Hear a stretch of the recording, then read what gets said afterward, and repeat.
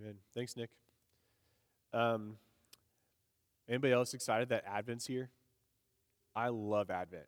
Um, Such a good time of year and celebrating leading up to Christmas. And I think it's fitting that we are talking about the work of Christ as we are starting the celebration of Advent, especially in the light of like asking the question, why did Jesus come?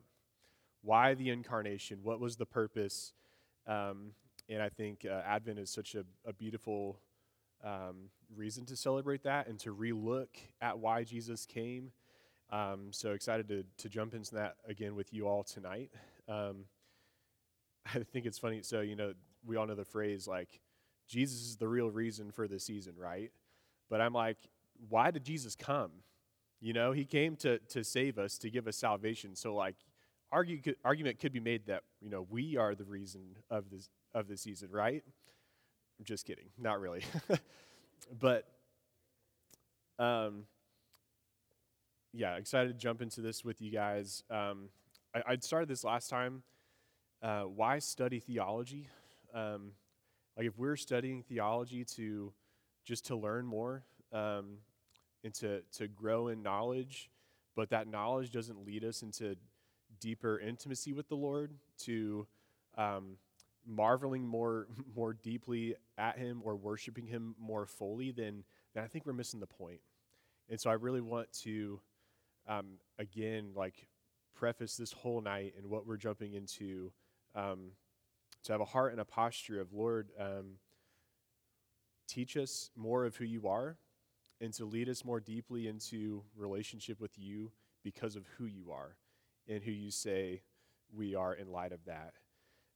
So last time, 2 weeks ago, we started, we talked about the atonement. We spent some time recapping the Old Testament sacrificial system, how Jesus functions as both the high priest and the ultimate sacrifice. And Hebrews 9 and 10 are incredible passages that kind of pull a lot of themes from the Old Testament sacrificial system and applying that to Jesus and helping us understand just what Jesus did on the cross for us. And so tonight, I want to continue our discussion from what we talked about last time, but doing this through that question of why. Why did Jesus come? What's the purpose for the incarnation? Um, and what are the works that Jesus accomplished? So where we left off last time, we didn't get to quite jump into Jesus as substitution. And we were getting to that point last week, but we didn't quite get to this. And I think what's important that we need to talk about, especially with Jesus as our substitute, is punishment is necessary for sin. That there are consequences that come because of sin. Romans 6:23, for the wages of sin is death. And Paul is pulling this from Genesis 2, after the fall of Adam and Eve, when God says that you will surely die if you eat from the tree of knowledge of good and evil. There's a consequence for disobedience. Sin produces death. So because of God's holiness, back to the importance of understanding, this isn't just a separate doctrine that we look at isolated, but all of these doctrines from God to humanity to the person of Jesus to the need for redemption because of sin, like all of these are organically tied together. So pulling back from who God is, because of God's holiness and his obligation to uphold justice, he's decidedly opposed to and bears immense wrath against sin. This is not to say that God is not loving or merciful. This is just to say that he is 100% holy and just as he is 100% loving and merciful at the same time. He cannot be who he's not. That would go against his perfect nature. But because he's holy and just, punishment for sin must be handed down, and satisfaction for this wrath must be made.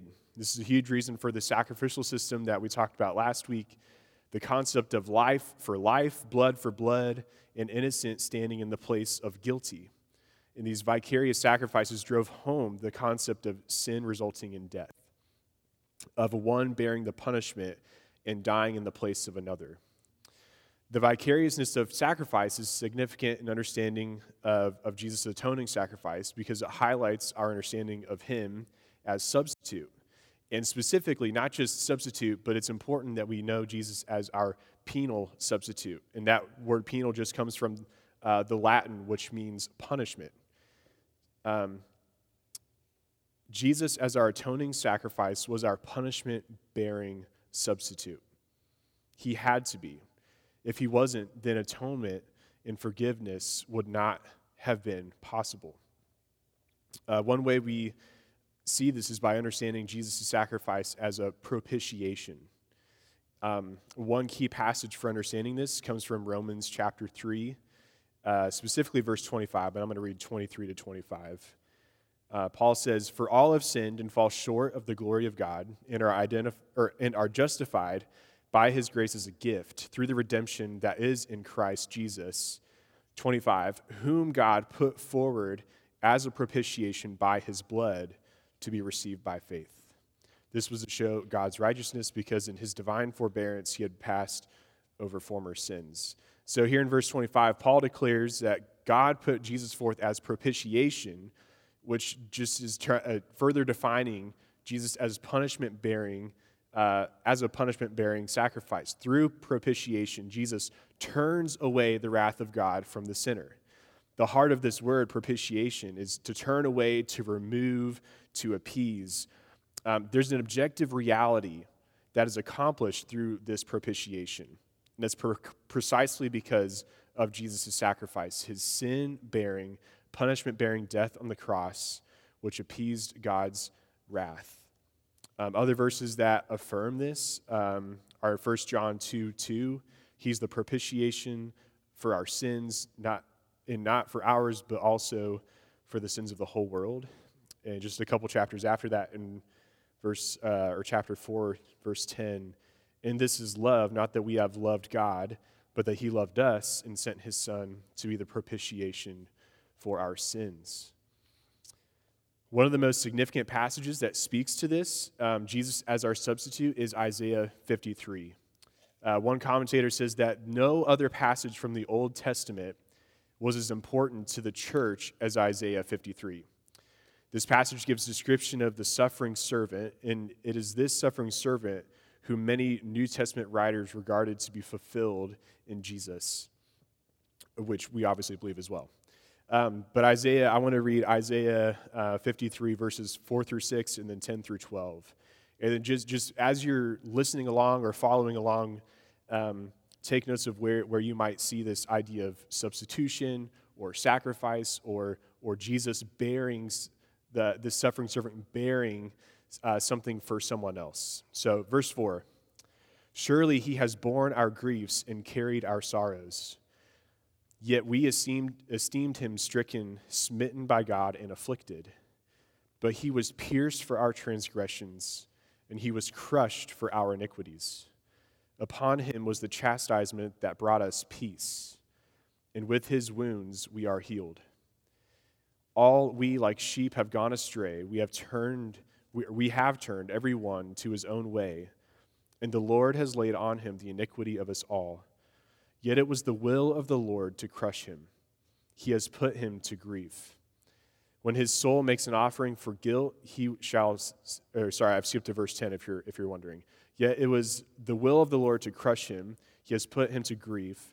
When his soul makes an offering for guilt, he shall see his offspring. He shall prolong his days. The will of the Lord shall prosper in his hand. Out of the anguish of his soul he shall see and be satisfied. By his knowledge shall the righteous one, my servant, make many to be accounted righteous, and he shall bear their iniquities. Therefore I will divide him a portion with the many, and he shall divide the spoil with the strong, because he poured out his soul to death and was numbered with many transgressors. Yet he bore the sin of many and makes intercession for the transgressors." Man, there's a lot that you can unpack just from this alone. And we don't have time to go into detail with all of this. But the point being,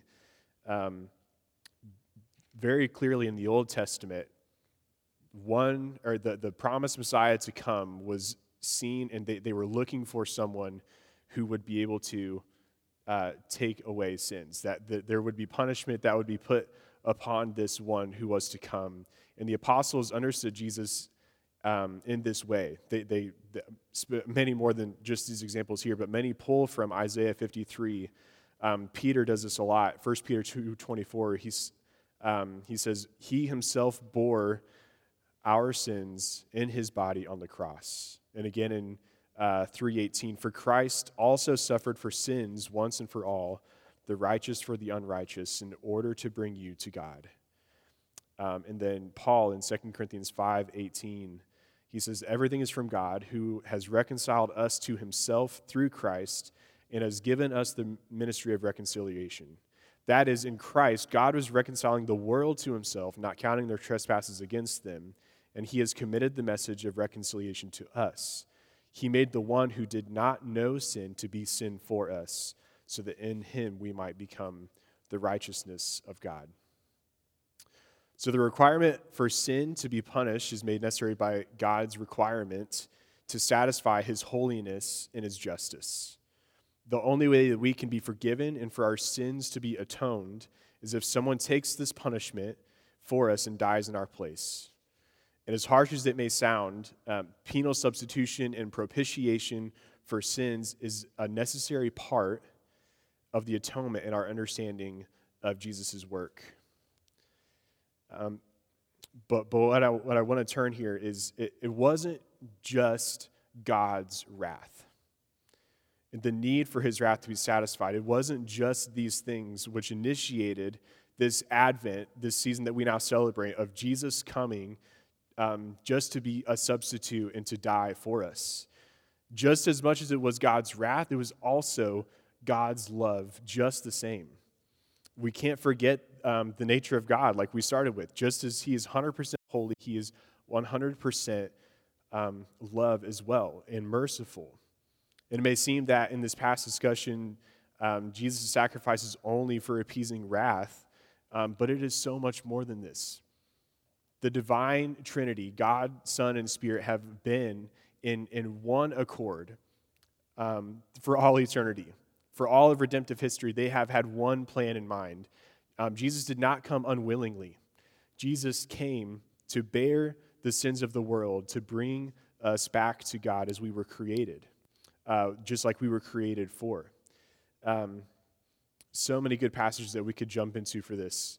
John 3:16, for God so loved the world that he gave his one and only Son.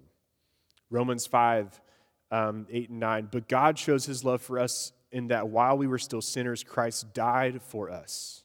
Ephesians 1:7, in him we have redemption through his blood, the forgiveness of trespasses according to the riches of his grace. Ephesians 2:4, but God, being rich in mercy because of his great love with which he loved us, even when we were dead in our trespasses, made us alive together with Christ. In 1 John 4:10, we've read this one. I think this is such a key verse to understand the beauty of God's love and God's holiness needing to be met and how those are met in Jesus. In this is love, not that we have loved God, but that he loved us and sent us to be the propitiation for our sins. So I wanted to bring us back to the question that we started with. Why did Jesus come? What was the purpose of Advent, of the incarnation, of Jesus' accomplished work? Through Christ's atoning sacrifice, we have been forgiven, and our standing before God has been changed. We're no longer condemned as an enemy of God, but welcomed to know him as Father, as his sons and daughters. And more than just being saved from the punishment of sin, we have been saved into a new reality, a new way of knowing God and a new way of relating to him precisely because of this work that Jesus has accomplished on our behalf. What once was severed has now been reconciled and restored and redeemed by the precious blood of Jesus. Through the work of Christ, it is possible now to be united with him, to be in union with Jesus. And I believe that this is the second answer to the question of why. Why did God come? Or why did God in Jesus come to take away the sins of the world. Well, it was so much, yes, to take away the sins, but it was also to redeem and restore something that had been broken. We are able to be united with Jesus because Jesus is also our representative. Jesus represents us. And because of this, because we are in union with him, our standing before God has changed. So we partly talked about this last time. Jesus is our representative by being our high priest and by being the sacrifice. He represented us before God as the high priest, as the priest would on the Day of Atonement. And he also did this by presenting himself as a sacrifice offered on our behalf. But in the same way, Jesus became a new representative for all of humanity. There are only two representative figures that everybody in the world will fall under. You're either represented in union with Adam, or you are represented by and in union with Christ. In Adam, we are dead in our sin, but in Jesus, if we are in union with him, we have new life. We've been buried with him in his death and resurrected to new life through his resurrection. Paul talks about this in Romans 5:12-21. We don't have time to jump into it tonight, but that's such a pivotal passage talking about the representation of being represented in Adam or in Jesus, and how Jesus, through his perfect obedience, reverses the disobedience of Adam. But by being fully man and having fulfilled fulfilled living life the way that it was intended to live, Jesus is now able to fully represent all of humanity in a new way before God the Father. And it's through our union with Christ and by being made new in him that we are now represented by Jesus. And by being represented by him, we are given and represented by his righteousness, resulting in our new life through Christ. Having become a new creation through our death and resurrection with him. And I do want to read, this is from Romans 6, 3-5. Paul says, "Do you not know that all of us who have been baptized into Christ Jesus were baptized into his death? We were buried, therefore, with him in baptism into death, in order that just as Christ was raised from the dead by the glory of the Father, we too might walk in newness of life. For if we have been united with him in a death like this, we shall certainly be united with him in a resurrection like his." And I want to take the last few minutes here before we go into groups, looking at what I think is an incredible and helpful way that early church fathers look at this union with Christ and how this speaks to this question of why did Jesus come? What was the purpose of the incarnation? And there's so much richness within church history and tradition of the early church fathers that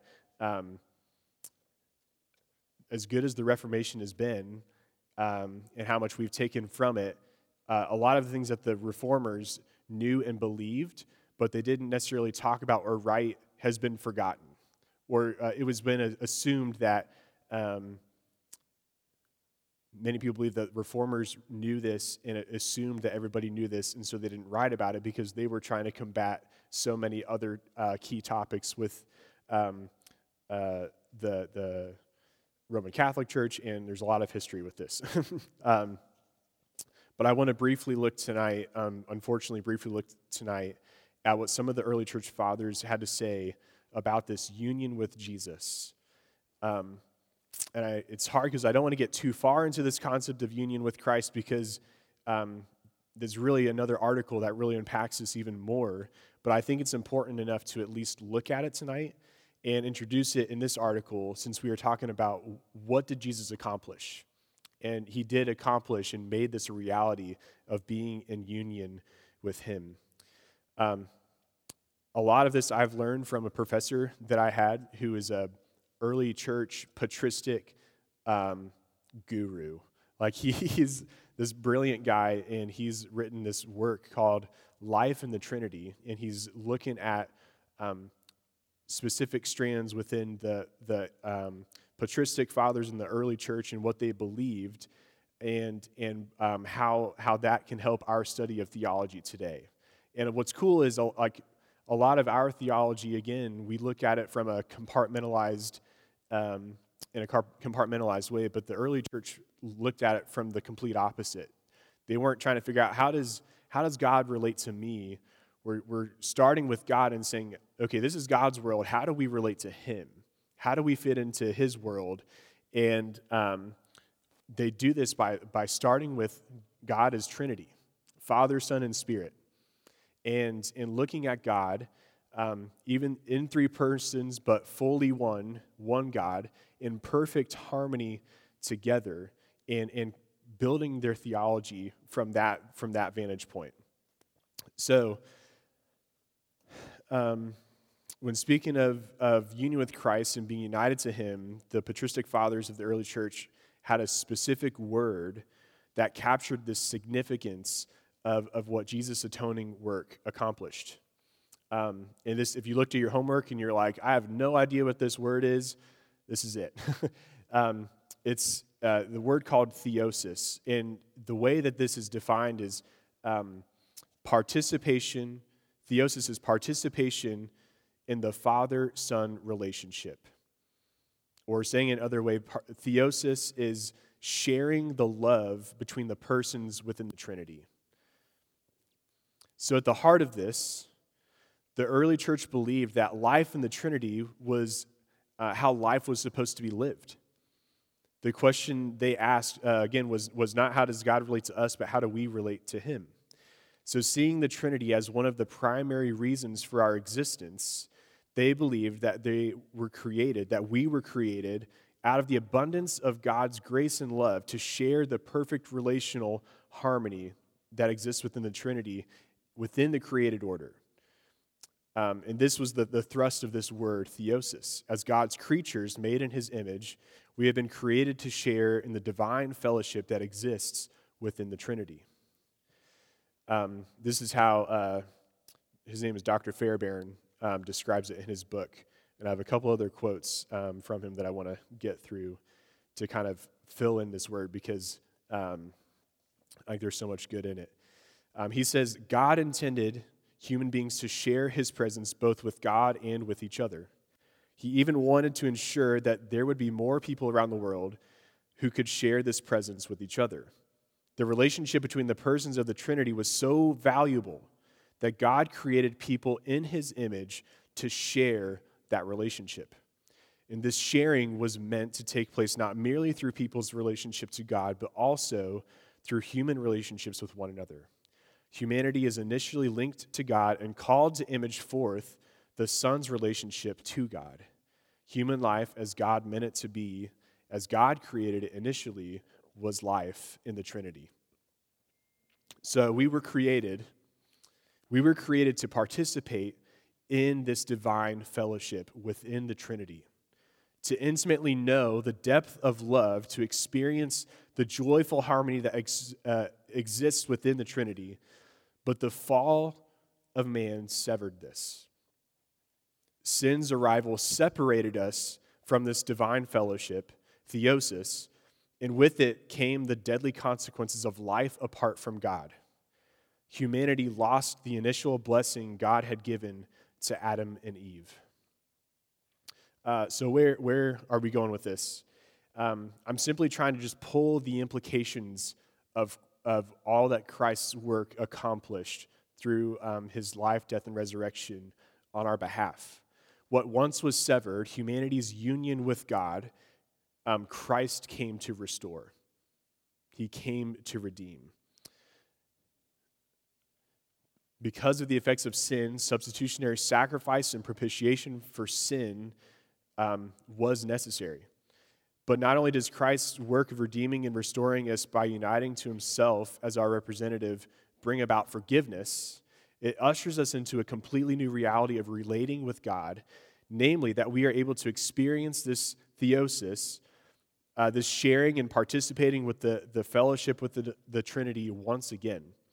The triune God, marked by perfect love, who made the world to share with them his own very love, was compelled by this same love to send his own Son to die in our place as the greatest expression of this divine love to make this redemption and restoration possible. Another way that Dr. Fairbairn goes on to expound on this, he says, what Jesus claims to give people is a share in the fellowship he and the Spirit have enjoyed with the Father from all eternity. Salvation, or heaven, apart from Christ is inconceivable. Precisely because salvation is Christ, salvation is our sharing in Christ's relationship to his eternal Father. Some of the best scripture to study this from this vantage point is the upper room discourse in John, where John chapters 13 through 17. And this is kind of Jesus' like it's the night before he's going to be crucified. He knows this is his last night with his disciples. And so he's just kind of giving it all to them of what's coming and what's important. And, love others as I love you. And he washes their feet. You're not going to do this alone. I'm giving you a helper to come, the Holy Spirit, who will help you remember all of this stuff. He's not trying to give them all the answers. He's saying just hold tight. John 15, abide in me, and I will abide in you, and you will have joy to the full. And then you get to the beautiful prayer, the high priestly prayer of Jesus in John 17. And he lays out, just so many beautiful things. And if you go and read that prayer through this lens, I think you'll read it in a new way. It's awesome. And I wish we had time to go through it tonight. But what I want to end here, and I just want to say, how does this happen? How does the possibility of theosis happen, of being in union with Jesus? How does that happen? It's all because of his death, but also, I think just as significantly, because of his resurrection. Just as it was Jesus' triumphant victory over death, it is also our great victory and affirmation of our union with God once again, precisely because Jesus is our representative. And this might be my last quote from Fairbairn, but he says it well when he says, with the resurrection and ascension, Jesus, considered man, has been restored to the fellowship of the Trinity that he had been in previously. This means that a person who has borne all human sin and suffered estrangement from God has been accepted back into the fellowship he had previously lost. Precisely because the humanity of Jesus represents our humanity, we too can be restored to that fellowship as we are united to him. The rejection and reacceptance of the divine Son in his human nature affects us because his human nature is linked to our humanity. And through our connection to that human nature, we too can be brought back into fellowship with God. So through union with Jesus, our righteous representative, he brings us with him back into the fellowship of the Trinity. It's through this incredible work that we now, in Christ, are able to know God as our Father. We have been adopted as God's children and are able to enjoy the perfect fellowship that exists within the Trinity because of our union with him.